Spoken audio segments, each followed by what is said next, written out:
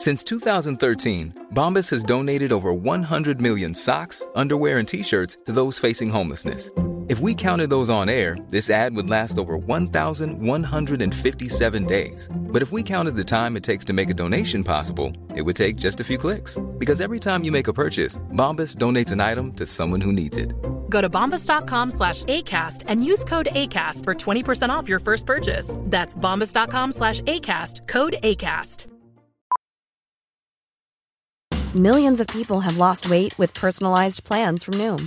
Like Evan, who can't stand salads and still lost 50 pounds. Salads generally for most people are the easy button, right?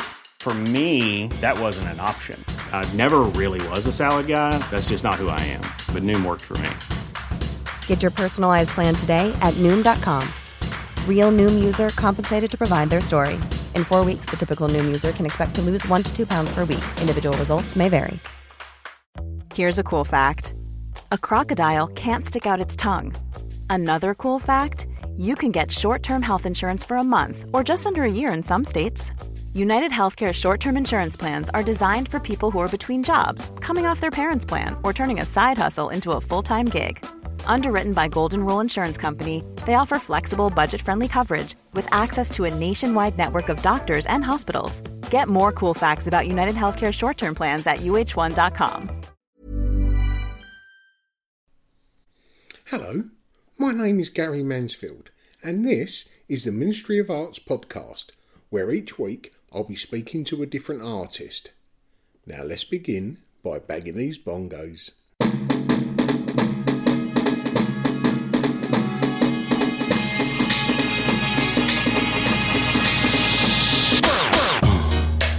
Yeah, right. Crazy. Hello and welcome to episode number 113 of the Ministry of Arts podcast. I hope you're all enjoying the loosening of your lockdown restrictions. Well, I've got to say, last week's episode, Annika Rice, got so much love. And it only turned out that Ben from the Ben Oakley Gallery, only used to work for her, used to drive the buggy around on Challenge Annika. So it turns out he's been driving people around the Ben for years. Ray Richardson's show, Brighter London at Beaux Arts, finished on Thursday. So I shot down there on Wednesday for my first gallery day in I don't know how many months. So to take advantage of my day out, I got up into London a couple of hours early. Getting off the train at Oxford Street, my first stop was Sadie Cole's HQ.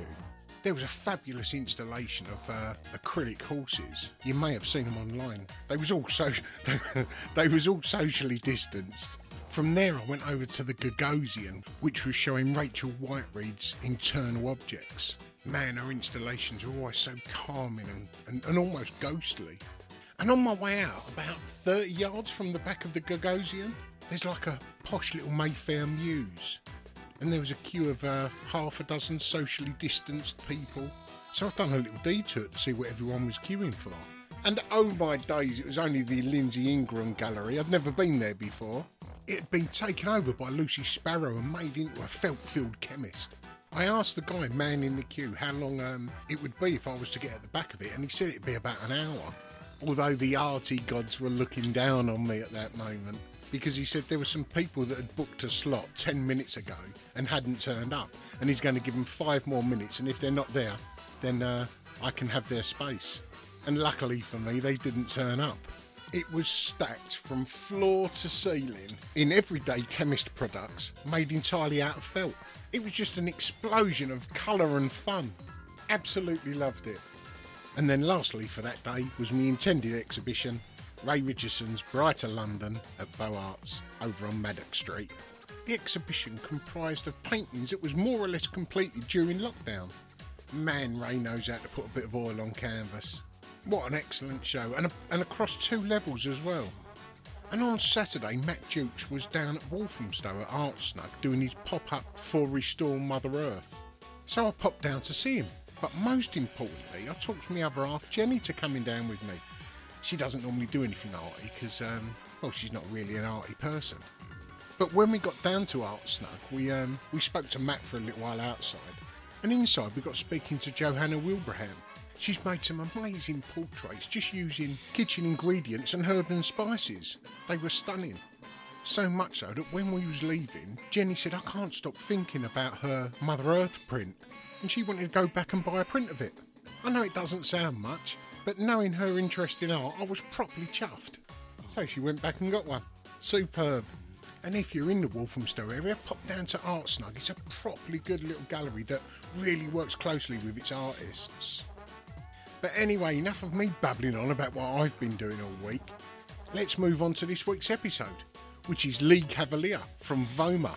So Lee is a well-known figure in the art world, as well as being a private art dealer and curator. For a number of years he worked with the Tate's collection displays. Then he went on to delivering contemporary exhibitions programme at Max Wingram Gallery, and then the Fine Art Society on Bond Street. He's the founder of an amazing charity called the 16 Trust, and most recently he has become the director of Voma, the world's first entirely online art museum. Now, many of us have used and visited virtual galleries like Kunst Matrix and my favourite, Exhibit, but this is something totally different. Those I've just mentioned are a virtual gallery space that you can hire and create your own exhibitions, whereas Voma is a virtual museum with several curated rooms. So it's accessible for anyone around the world as long as they've got an internet connection. It was something that came to fruition after having a conversation with his friend Stuart Semple, who's on here in a couple of weeks himself. But like most ideas between creative people, it wasn't long before it became a reality. Brilliant.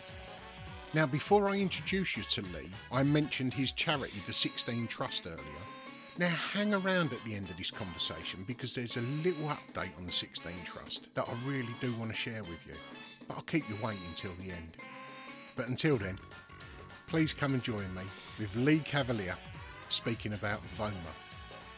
I mean, Voma, like, it kind of, it's waves, you know, because Voma, like, the months before a launch, it's like full-time, full-on. You know, right now we're thinking more strategy stuff and thinking about, you know, the next steps, which is, you know, but, you know, you just don't stop working, do you? You're just working all the time. Nice. Well, we've just mentioned Voma a couple of times there. Could you tell us what Voma stands for? Voma is the Virtual Online Museum of Art. Excellent. Which isn't dreadfully catchy, but it does what it says on the tin. It's the world's first completely virtual art museum. Got you. So it's unlike the virtual galleries that you can get online, which are like a copy and paste, which I've used myself to have a little virtual exhibition. It's very much unlike those, isn't it?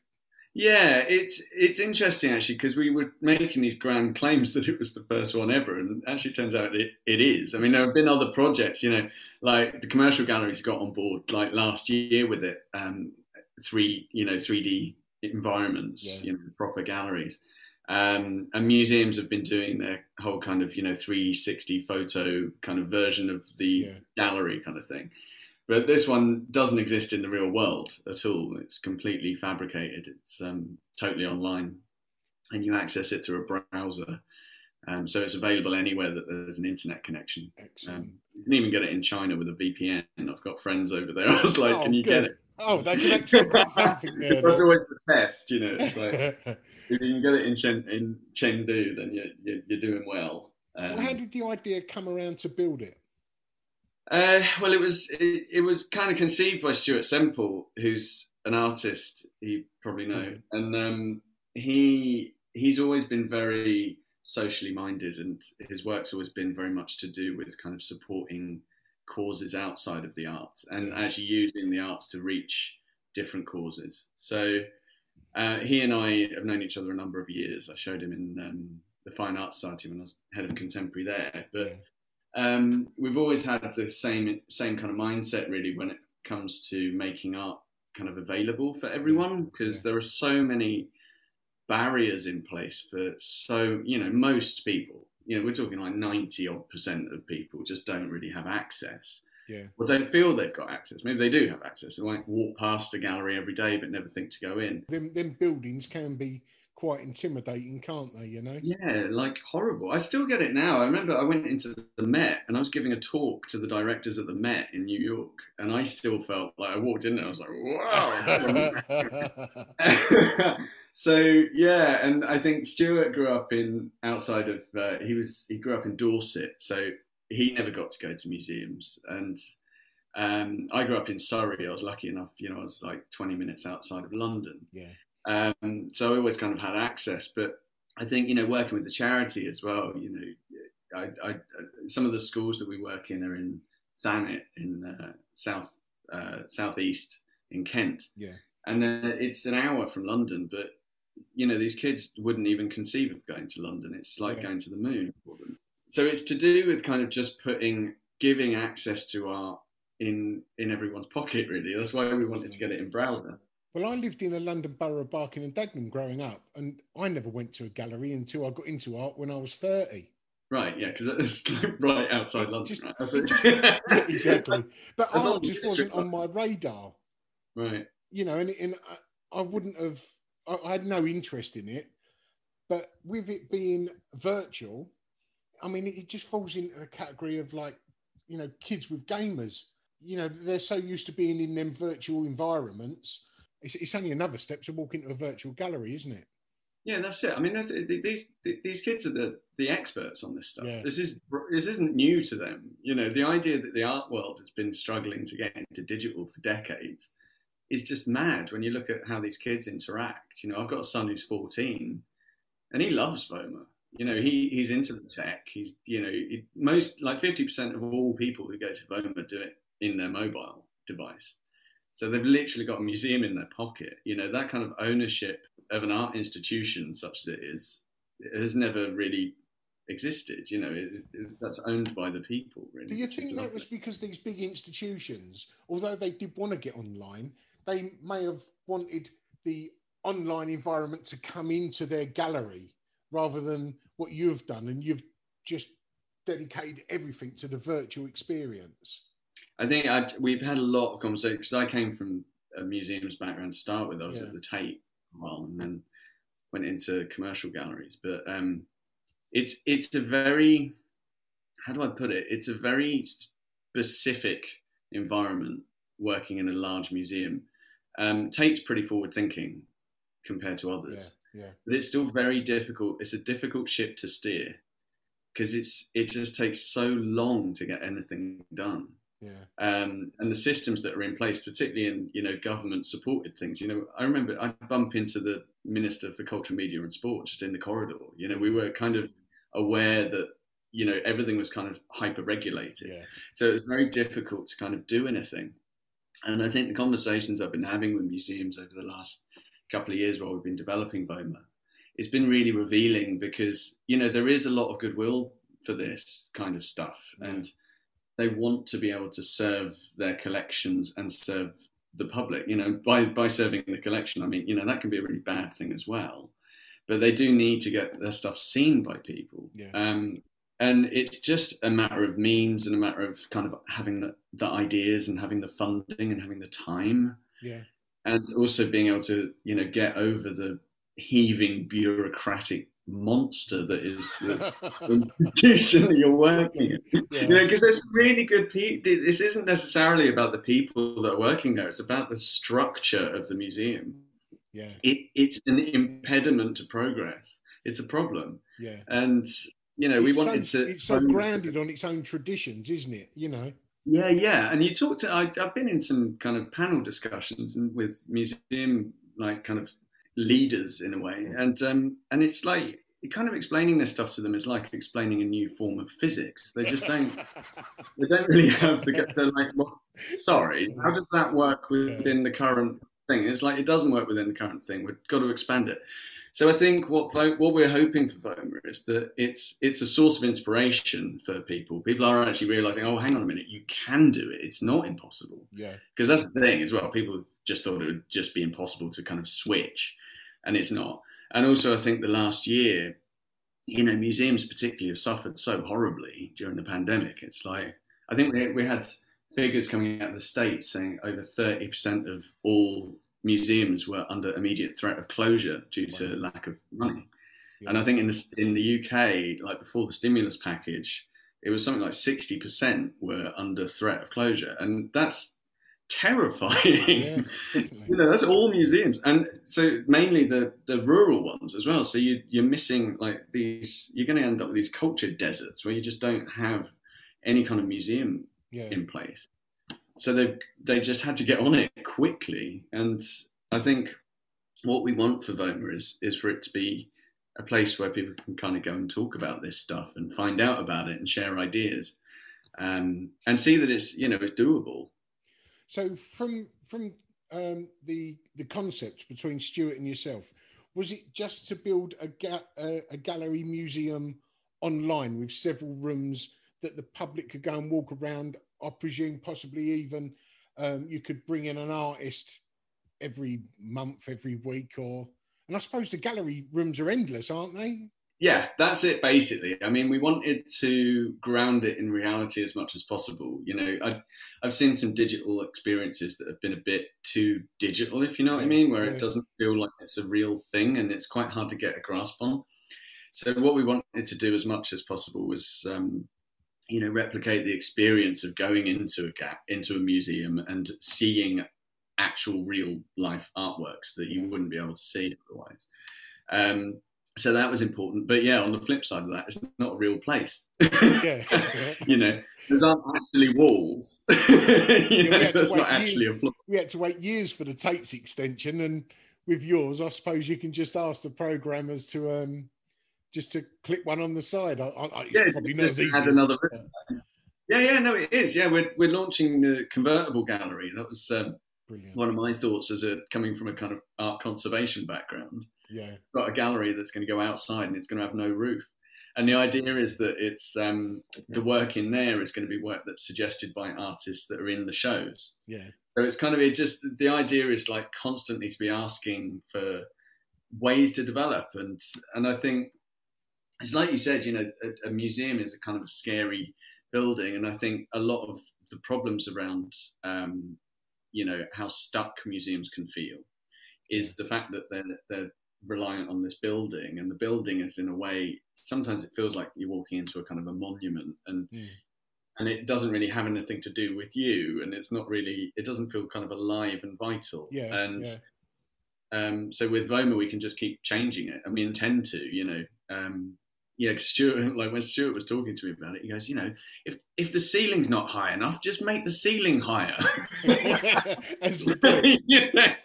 Which is just amazing, a bit mind-boggling to start with. Well, it goes back to what you were saying at the start of this, just like Lego, if you need it higher, put a few more bricks on and there it is, Yeah, and it's a creative environment, and it allows, like you say, we're getting artists in as well, we're going to start doing commissions.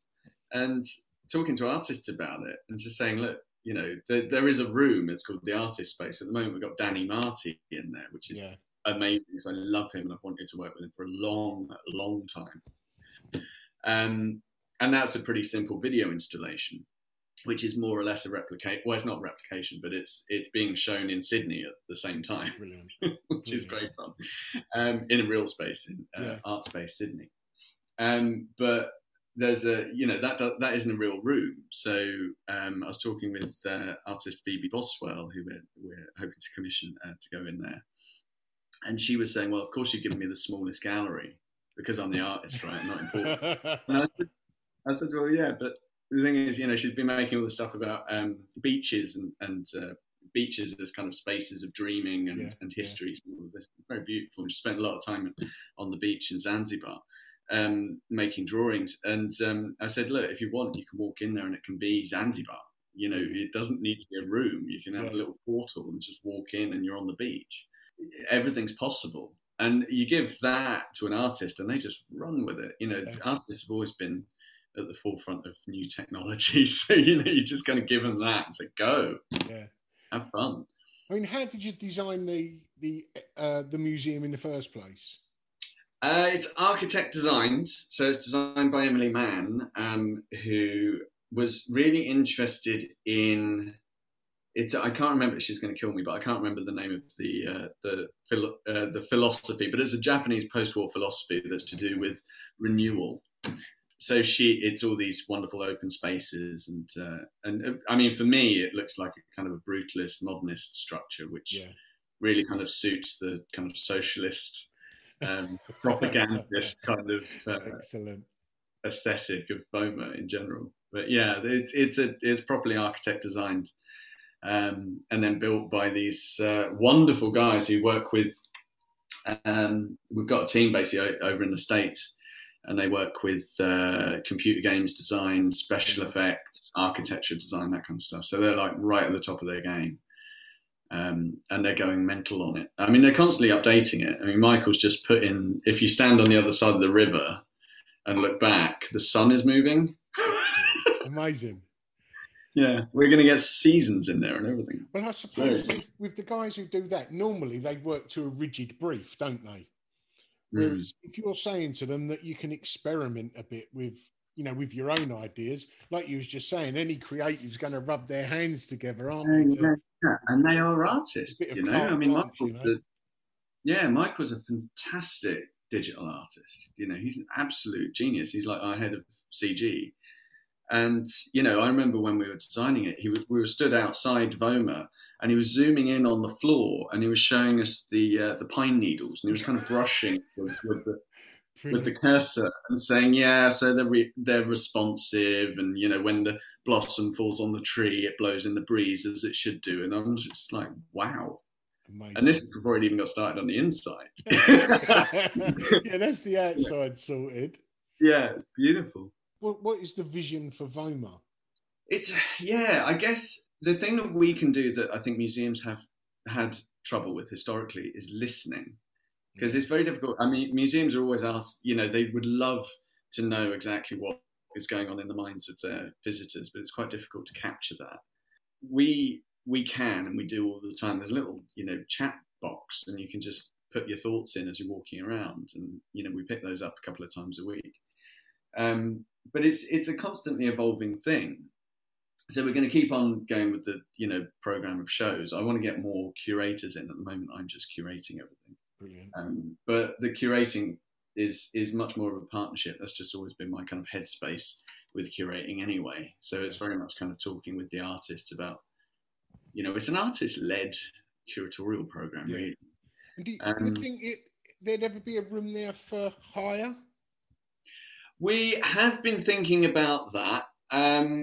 Basically, we've been approached by various people about what commercially people might want to invest or whatever, and we're kind of looking at different ways of doing that. I think we might do that as a separate project. The guys are kind of raring to go on building out different spaces that we can then just hire out, because we do need to financially support the thing moving forwards. I think maintaining our independence is really key, because we don't want to put the program in the hands of someone who might change it philosophically. Yeah, who wants to try and push it towards a model of a static gallery, which is always exactly a problem, right, isn't it? Yeah, and I think the thing is just to keep fingers on the pulse and just keep listening, and don't forget why we started doing it, which is really to kind of ask, what is a museum? What do we think it should be? How do we get more people involved in it?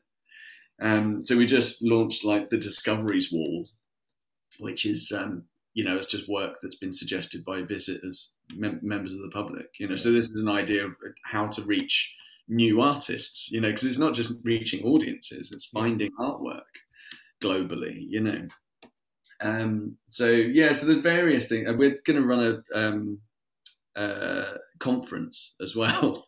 Nice. Which I'm really looking forward to. Yeah, that's in partnership with Articheck and a couple of other, like Vastari and various other kind of digital services. Yeah. It's going to be about digital innovation, basically. And so we've got like galleries, shippers, environmental groups coming to that. And we've just signed up a carbon partner as well.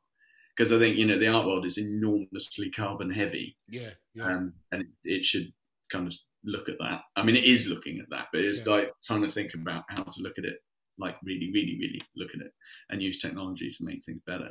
Because obviously VOMA doesn't exist. So we've got a pretty minimal carbon footprint. But I mean, at the moment, I wouldn't have dreamt of using a virtual gallery, to be honest, a year ago or 14, 15 months ago. It wasn't until lockdown that I started trying to look at a way to get my work shown, which wasn't just a flip chart on a page, you know. And it has now given people a new respect for the virtual world that wouldn't have used it before. And I was one of those, just like Zoom, like we're using at the moment. I wouldn't have dreamt of doing a podcast interview over the computer like this. I was, you know, I wanted to do them all face to face, but you know, there's so many plus points. I tell you, it's a personal thing as well. You know, I think the first thing that I really realised in the first lockdown is, you know, you're sat in my bedroom right now. Welcome to my bedroom. You know, we were chatting the other day, and we were in the dining room. Exactly. You know, I could have got up and just played you a little ditty on the piano. And you're having conversations with like gallery directors, and their cats jumping up on the keyboard. You know, it's a different environment to be having conversations about creativity and about art, which I really like. It really suits me. It's funny because I used to, you know, working in the Tate and things, you'd have these meetings in these grand rooms, and, you know, and you'd invite people back into the offices, and so, you know, in a sanctum, and it's like, no, let's just have a chat, you know, and it does kind of get in the way of having a real conversation sometimes, because you have to get over the fact that you're where you are. Yeah. Plus, you know, I'd be having meetings in the morning in Hong Kong, in the middle of the day in London, in the afternoon in New York. Brilliant. And it's impossible. You can't do it. And I think the art world is getting it was getting fatigued, you know, of all this travel as well. Yeah. You know, having to go to all those art fairs. I went to, I think in 2019, I went to 20 countries, and some of them like 3 or 4 times. Yeah. Like just doing the art trail. And that's just unsustainable for everyone. You know, you'd see like, the clients are exhausted, the galleries are exhausted, the artists aren't getting shown enough because it's just mad. Yeah, I mean, it's the perfect environment for you to be promoting VOMA, isn't it? Yeah. I mean, Corona wasn't anything to do with you, was it? You didn't sort of start that coronavirus to sort of highlight your museum. Well, it's one of the less ridiculous theories, actually. Yeah, there has been. No, it was all purely by coincidence. It was much more to do with the technology being you know actually at the point that we could do something. Yeah. You know, because before a few years ago, I don't think we would have been able to do this. We were struggling to get it in browser anyway. I mean, we just started just launching a video mural by an artist called Melvin Gallopon, and even that was a bit of a struggle, you know, because we were very ambitious. Yeah, and we're really pushing the tech as far as it will go, and we, you know, built it in a game engine, which is why it's such high quality. Brilliant. But that stuff, that's really squeezing it into a browser. Yeah, I can imagine. Yeah, we wanted it to be a nice place to be, and it's really nice because the weather's always lovely. You know, throughout the winter, it's been quite nice to go there and just stand outside for a bit. It's always open on holidays. Yeah, and there's never anyone there as well. This is the interesting thing, because like I was lucky when I worked at the Tate. I'd always go in at 8 a.m. before the public came in, and just wander around the galleries on my own and feel like, you know, top of the world. In VOMA, there was conversation early on about, you know, whether we'd show avatars and things, and I was dead against it from the outset, because, you know, apart from that, it's unnecessary. There's no need for it. It's also like, you know, you're going to spend 20 minutes working out what your hairstyle is before you come in, you know. Yeah, I was going to ask that from you. Walk around and see other people in there. But... Yeah, well, there are some interesting things. I was having a chat with the guys yesterday, because you can now do kind of deep fake models, so there can be a version of me that looks exactly like me. Wow. That you can interact with, like a robot Lee, which we've been having quite a lot of fun with that idea. Yeah. I think we're going to get an artist to there's an artist who wants to make a project using avatars, and so we're going to let him rip on it, I think. Well, I know the Saatchi Gallery had like little robots going around, like physical robots in the gallery, and you could connect to them virtually, and you could get this robot to go walking around. Or not No walking, way! I like didn't hear like that. a little Dalek. Oh, I didn't amazing. experience it myself. I saw it on either the telly or the internet about 6 weeks ago. I forget what time is now, during lockdown. Yeah, but a right, short yeah. while ago, they stuck a camera on a little Dalek, if you like. And there were several of them going around this room in the Saatchi Gallery. Oh my God, that's brilliant. Well, so you just like radio control it from home? I presume so. I just saw a little clip of it on screen. That is fun. I mean, I don't know. The thing is, it's so interesting, isn't it? Because we are at this stage now that everyone's going, okay, what can we do? How do we get people into things? Because everyone is desperate to get, eyes on art, one way or the other. The commercial galleries need to sell it. The museums need to kind of, get their collections out there. And everyone's realizing that, actually access was always a bit shit. Yeah. And maybe, this has been a bit of a revolution for people, and maybe it is okay to just go and look at things. I remember in the, virtually, I remember in the first lockdown, I had one of those, what they call the little Google Cardboard things. Yeah. Oh, so fun. So like at least a couple of times a week, I'd go to some obscure little, museum somewhere in like Baltimore or, out in the sticks somewhere, and just see what they had, because like there's quite a resource online of this stuff.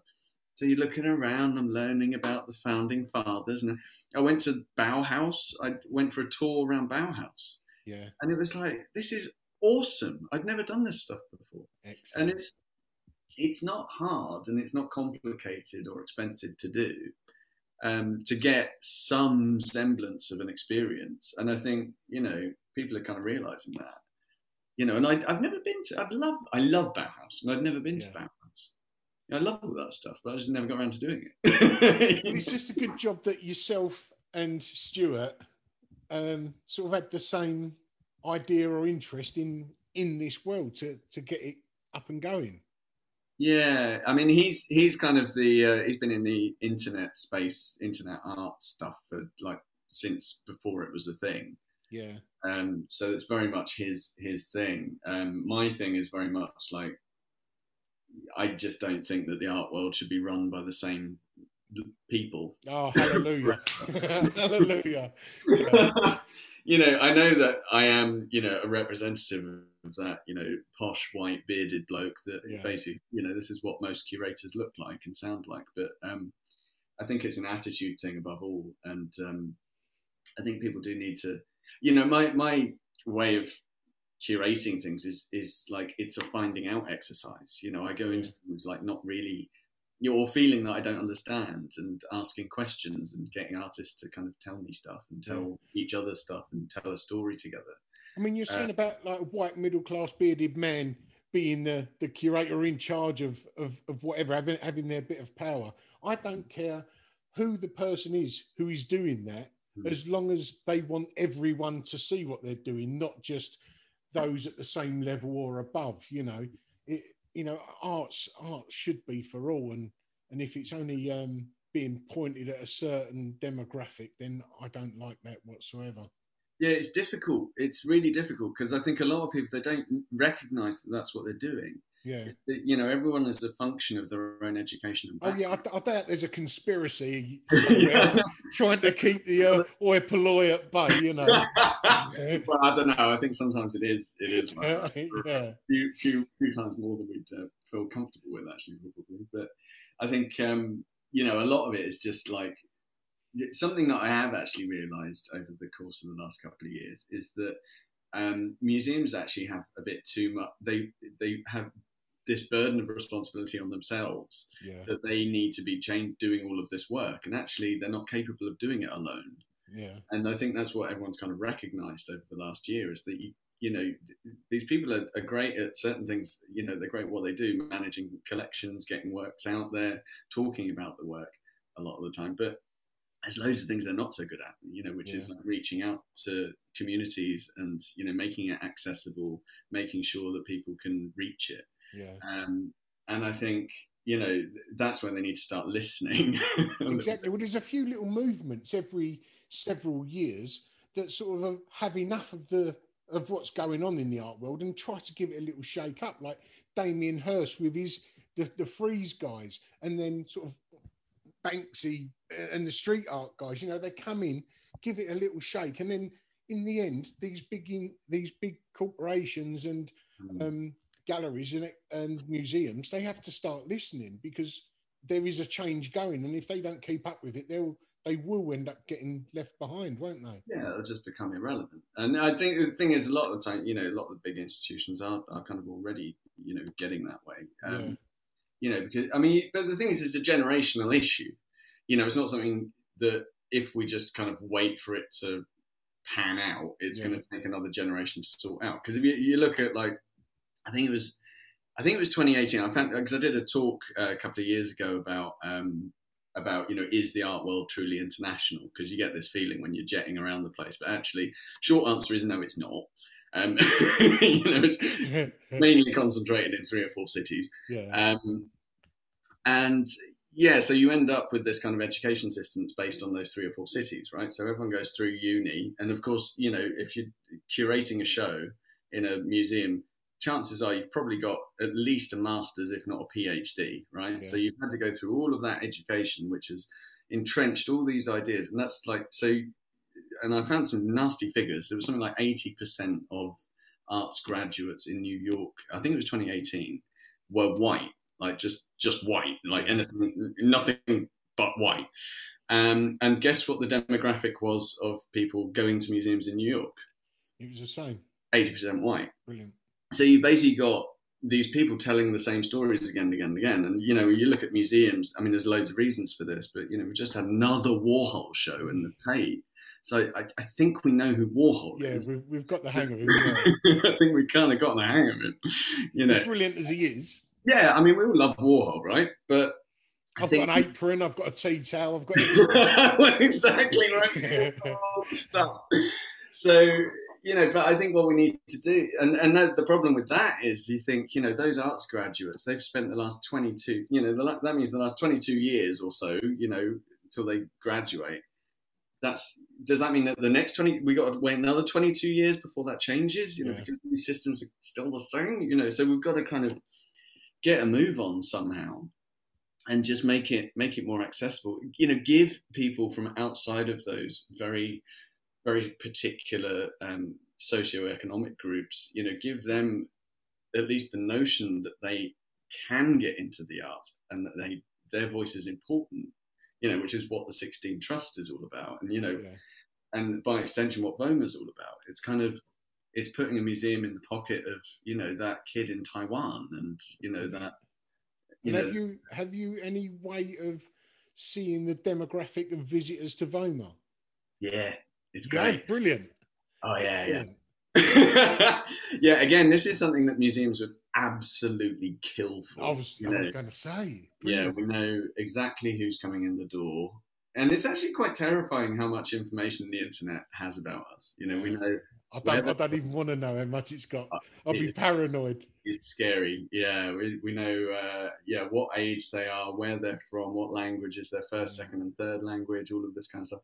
We can also see how they're moving around the space, how long they spend in front of things, how they interact with things. It's really, really revealing. It's actually also showing that people are really enjoying it, really engaging, And what was fun, actually, one thing that I thought was fun was that I thought that people would get bored, like just moving through the space, because I'm impatient, so I just want to zap across the room. But people can do that. They move through from one point to the next. Yeah. And they look at things as you would if you're in a real museum. So people are trying to replicate that. It's just a natural urge, I guess. But yeah. So it's funny because we get these spikes. So like, it's gone viral, basically, VOMA has, in a way that the art world never could, right? Yeah. So we get these weird spikes. So like 1 week, I think last month sometime, suddenly everyone was in Brazil. We had like 1,000 people a day in from Brazil. And I was like, what why? Why? It Yeah. nothing to do with us. We did have a piece in the show by Luis Zerbini. He's a pretty big Brazilian artist. So maybe there was a feature or something that we didn't know about. And then the week after that, everyone was from Korea, from South Korea. Brilliant. Again, no idea why, but maybe there was someone tweeted it or something. Yeah, well, I suppose it only takes a couple of people to say, oh, look at this, what I've just found. And then it does go viral, viral, just within that community, doesn't it? Yeah, and that's lovely because that's never been possible before. You can't do a viral on, a show at Take Britain, no matter how brilliant it is. If you're in Taiwan, you can't come and see it. And how long does it take VOMA to react to trends, to virtual trends? What do you mean? As in, if for instance, you're getting loads of influx, like you say, from Brazil, for whatever reason, for some unknown reason, you've got loads of viewers from Brazil. Are you able to sort of put more Brazilian artists in one area within a few days, or? Yeah, I mean, we could do. Yeah, I think the thing is, it's very we're pretty agile. We've got 2 Chinese languages in there now because we're getting a lot of visitors from Hong Kong, and I want to encourage the mainland Chinese and Taiwanese of course, audience in as well. But yeah, things like that, we can make it more accessible. We do want to get Brazilian Portuguese in there because we've still got quite a high number, and Korean. I don't have a Korean translator yet. As soon as I find one, we'll get everything translated into Korean. Wow. So we've already got, we've got it in French. What have we got it now? I think it's French, Spanish, German, Italian, and 2 forms of Chinese and something else as well. But yeah, we want to kind of up that. What we did want to do, and we are playing with, is the idea that what it will do is it will read where you're from as you come in the door, and it will say, do you want it in which language do you want the whole museum in? And then we'll just translate the whole museum into that. And we are reaching out. We've put this, little chat bot thing in there saying, look, just if you've got any questions, any suggestions, here we are. So what I'm hoping is that, we'll get people from Brazil saying, where's this artist? Have you heard of this artist? Excellent. And something else I want to do as well, actually, is host collections from closed galleries. I was actually talking with Museo Tamayo in Mexico about that, because they've got a beautiful collection, and they're really cool, and it's the national collection, and they've been closed for most of the last year. So I was thinking, we could just literally dedicate the main gallery, and then you could just switch it from whatever's on at the moment to whatever they want to curate, because you can have multiple shows happening at the same time, because it's not a real space. Are you able to have 3D work and film as well? Yeah. So we've got film in there. We've got 3D sculpture, which is really exciting, actually. It's the Medusa by Luciano Garbati. It's Medusa holding the head of Perseus, which is this, amazing sculpture. And he gave us the 3D model for that. So that's the thing that we've got in there. It looks like a bronze. That's not a bronze. That's a digital sculpture.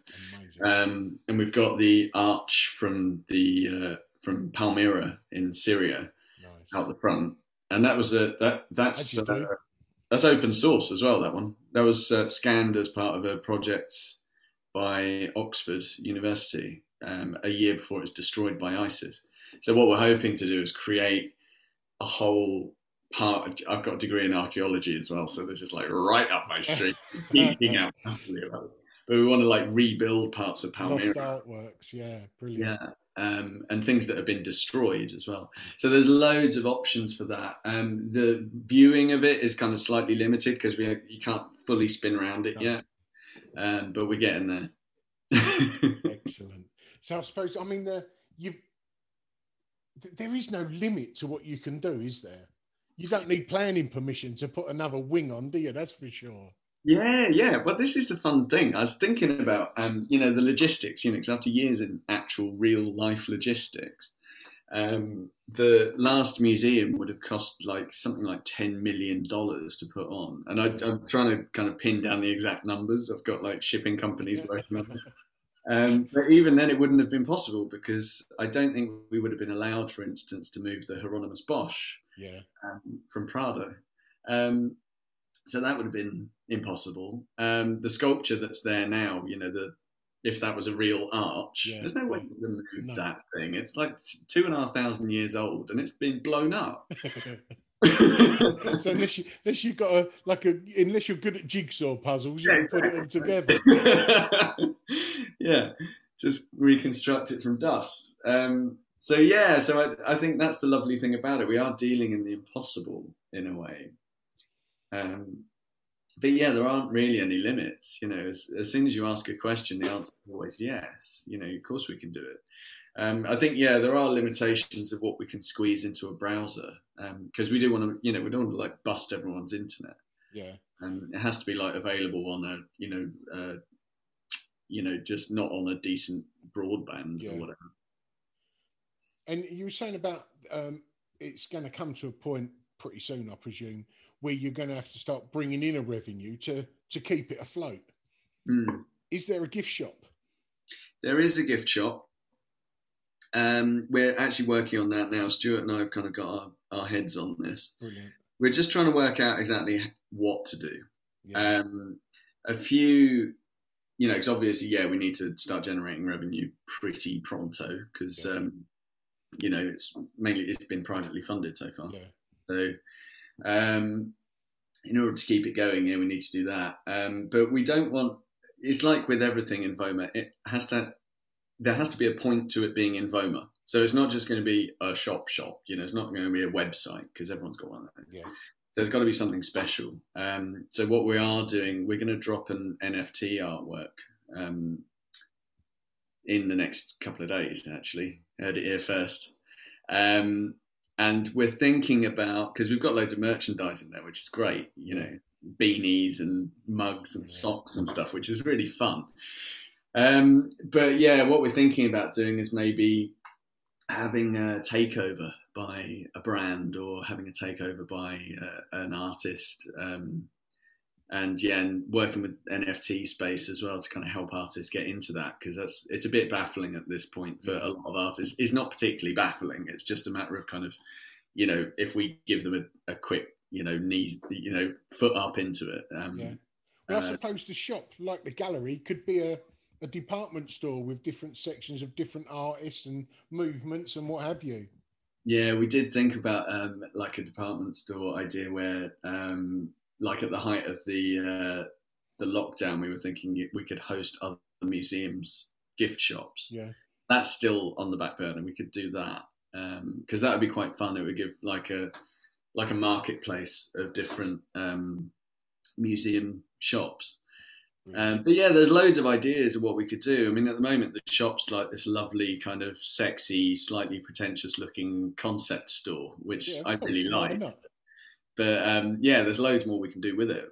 We haven't even really got started on the shop. It's virtual, man. You can have a market stall if you want. You can have anything. We can have a street market in Morocco or something. Excellent. The Art Car Boot Fair being on. We should talk to them actually. That'd be fun. There you go. Yeah, we just have a load of car boots out the front. Yeah, I mean that's one thing we're going to have to do. We've got one partnership which I'm not ready to talk about yet because it's not been finalised. But if that goes ahead, we're going to have to really open the doors wide to fit everyone in. I love hearing about these things, and that just around the corner, it takes just a little something, a little bit of luck, a little bit of interest from someone, and then it's flying away. It's brilliant. Have you had any interest from galleries, from large galleries or museums? Yeah, museums, yes. We've got a couple of pretty big potential things happening with museums. Galleries less so because, they're commercial, we're not. I think, like David Werner and Hauser and Wirth, they've got an entire room full of people dedicated to doing this stuff, so they don't need us. Whereas I think the museum sector has not really caught up in terms of creative thinking on this front yet. I think, it has in certain areas, like the big museums. Like I think the Met's done some pretty good stuff, and people like Tate are really kind of on it.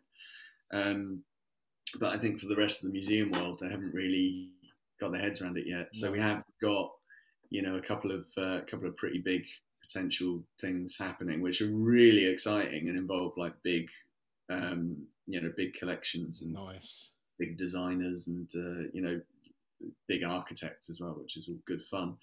The thing is, our capability is just enormous. Yeah, it's like, endless. It's pretty much just endless. Throw anything at these guys. If anything, you've got to rein yourselves back in. Yeah, I feel like I have sometimes. And I want to do this, and I want to do this, and I want to do, the education program's just going to be amazing, and all that's this what stuff. I was thinking. Yeah, the outreach is going to be for any area, for any sector. School visits aren't going to be. You're not going to be standing there looking at an artwork with a load of kids running past with bags of crisps. Yeah.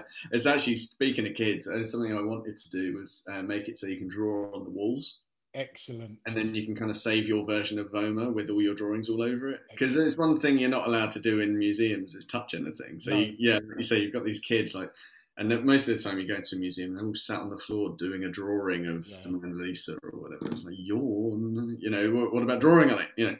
And also, we're talking about letting in street artists and doing a collaboration with some street artists. I'm talking to a bunch of street artists in Latin America at the moment about just letting them in. Just go.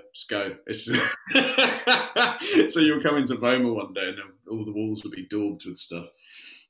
But I think, just being a bit naughty like that is fun. And it makes people think, because it's like, oh, hang on a minute, why is that naughty? And how restricted do I feel in a museum normally? And it's a good thought space. So how many rooms is in Voma?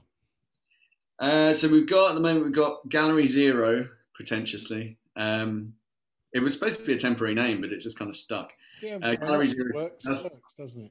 Yeah. So Gallery Zero, that's the big one. So at the moment, that's got 2 shows in it. The first show was split into 3 rooms. This is 2 shows with a room each. It's quite distinct shows. We've got a show of abstract artwork from mainly 20th century, apart from the Van Gogh, which we got in there. But I got that in because he's like kind of a thought leader in abstract painting, in my humble opinion, and probably everyone else's. And then the other show is called Reclaiming the Body, which is to do with the kind of the historical, debasement of the female body within art and history, and how contemporary and modern artists have been responding to that. And then we've got Gallery 1, which the working title for that was The Difficult Gallery. So this is a gallery that's kind of dedicated to some of the kind of darker and more tricky parts of art history. So we've got a load of Nazi restitution. I'm going to do a Nazi restitution show at some point. But this is the degenerate art show, where this is work that the Nazis thought were, was degenerate, but they ended up kind of stealing and then selling into the art market, and that's how we know it. So it's a slightly kind of slightly uncomfortable feeling when you walk in and you're standing in front of the Matisse and going, oh, I only know Matisse because it was nicked. And then we've got an artist space, which at the moment, like I say, is Danny Marty. And then we've got a charity wall. So at the moment, it's LGBTQ rights charity called Human Dignity Trust. And we're going to be swapping that periodically. We've got a video wall. We've got a video partner called Data. So they do online. They're an online service that does showcases video work. So they've got a wall that they curate. We've got the Discoveries wall. We've got the cafe, which is kind of a chat room, so you can sit down and. I was going to jokingly ask about a cafe. I chose not. Everyone's got to have a cafe. Of course. We haven't. Again, that's another one we need to develop more. That's going to come in useful when we do the conference, because that'll be where we have breakout rooms and things. Excellent. And we've also got a video in there from our resident DJs, which is Caucus Collective, based out of Lebanon. And what's the turnaround on each room, Lee? The main shows are every 3 months. That seemed to work. I did it to start with just because that's a museum samey length of time, Yeah. but actually it was just about right because it gave enough time for all those different waves of interest to happen. Yeah. So 3-4 months. I think the artist room, I think we'll probably keep that in there for a couple of months. Discoveries wall, we're thinking about swapping out once a month. We've got a bit of a queue of works that have been suggested by people. And if a year down the line I visit again, or if a year from now I visit and I want to see a show that was on 9 months ago, am I able to click and see a show that was there previously? Yeah, the Voma Time Machine. Yes, we haven't actually got the last ones up on site yet, but yeah. Brilliant. Yeah, we've only got, with some of them, we've only got limited rights to show the work. Most of them are either a year. Yeah, so like the last show, we won't be able to show the Gilbert and George. That was pretty limited. But I think the rest of it will be fine. That would just be a blank screen, I guess. But yeah, that's the idea, is that you'll just be able to go through the archive and just go back in time, which would be lovely, like years down the line. Amazing. And how can people come and see and enter Voma? It's just online. You just go to voma.space and it's just there. And you've got, it's just a kind of a standard website, and it's got a big button saying enter Voma. If you just want to bypass that, just go visit.voma.space. Brilliant. And you go straight in. And it's got, there's a reading room in there with all kind of backgrounds and all the works, which is going to build into quite a big archive as well. Yeah, it's a nice resource. It's and sky's the limit, Lee, isn't it? Well, yeah, I mean, it's sky and funding. I think... Oh, there is that as well. Yeah, the funding. If we get a big pile of cash in the door, I think the architect is actually quite excited about redesigning. So we might have a completely different building. And it wouldn't surprise me if it was in a different place as well, much as we like the lake. I think when I came on board, it was in the desert. And it's just kind of changed. Then it was in the middle of a forest. And then they decided to clear the forest and put a lake there. So we can just keep moving it around. Yeah. But yeah, there's loads of things that we can do. She wanted to put a kind of a floating pavilion as well, just over the lake. Brilliant. It's so exciting for an architect as well. Yeah, it's like high concept architecture. Excellent. No, just really, support it, because it does need the support of people. Even though it does just go to the shop and buy a mug. Yeah. Is there like would you have like a Patreon page or a means of people donating in some way? Yeah, there are donation boxes dotted about. There's one by the Discoveries wall. We did have a pop-up.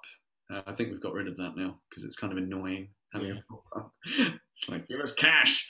But yeah, I think we're getting onto that now, really. I think we're just really starting to think more strategically long-term now that we're proven now. We've got the visitor numbers. We've shown that we can do good and relevant exhibitions, and that people are really engaging with it, really enjoying it. So excellent. I think now's the time for us to kind of double down. And is there social media pages that people can visit?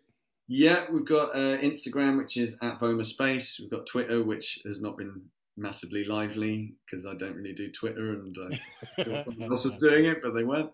That's also @VomaSpace. And Stuart's always posting it on his as well, so @Stuart Semple, and I'm always posting it at Lee Cavalier.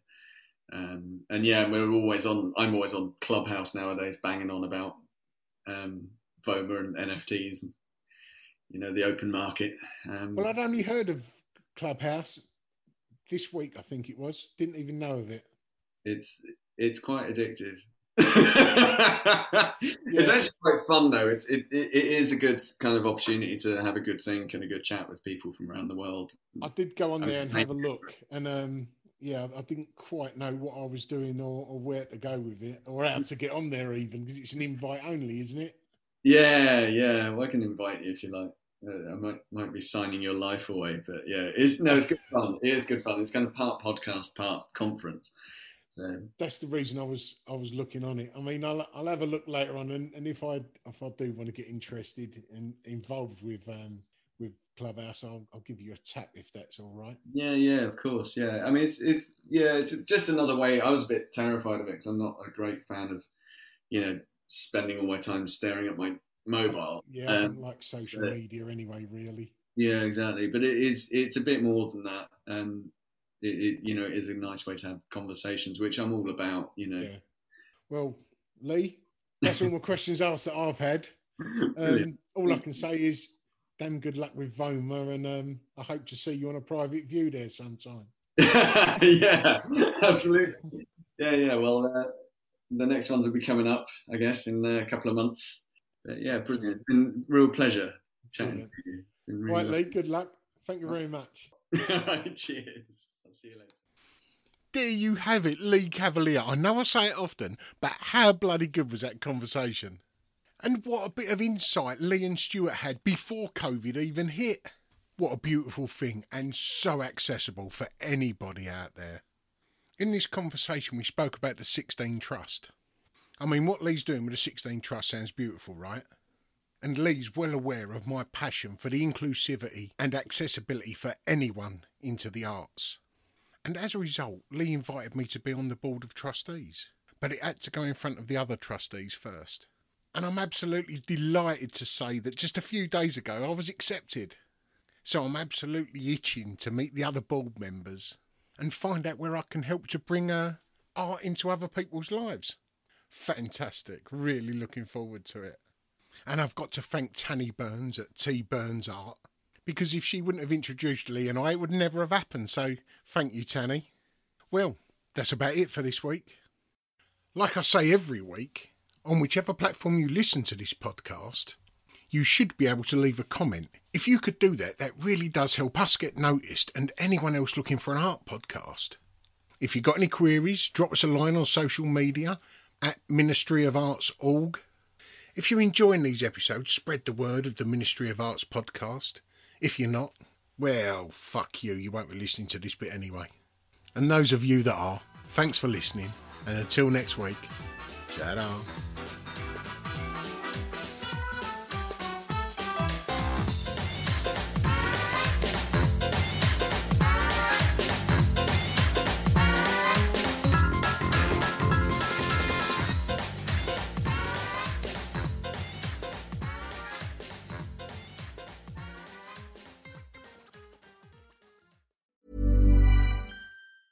Mom deserves the best, and there's no better place to shop for Mother's Day than Whole Foods Market. They're your destination for unbeatable savings, from premium gifts to show-stopping flowers and irresistible desserts. Start by saving 33% with Prime on all body care and candles. Then get a 15-stem bunch of tulips for just $9.99 each with Prime. Round out Mom's menu with festive rosé, irresistible berry chantilly cake, and more special treats. Come celebrate Mother's Day at Whole Foods Market. Even when we're on a budget, we still deserve nice things.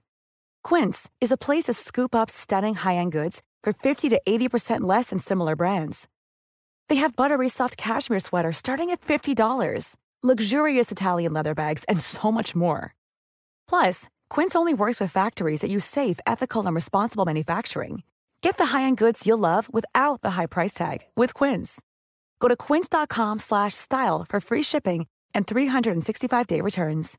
How would you like to look 5 years younger? In a clinical study, people that had volume added with Juvederm Voluma XC in the cheeks perceived themselves as looking 5 years younger at 6 months after treatment. Look younger, feel like you. Add volume for lift and contour in the cheeks with Juvederm Voluma XC. Reverse signs of aging by adding volume to smooth laugh lines with Juvederm Volure XC. For important safety information and to find a licensed specialist, visit Juvederm.com. That's JUVEDERM.com.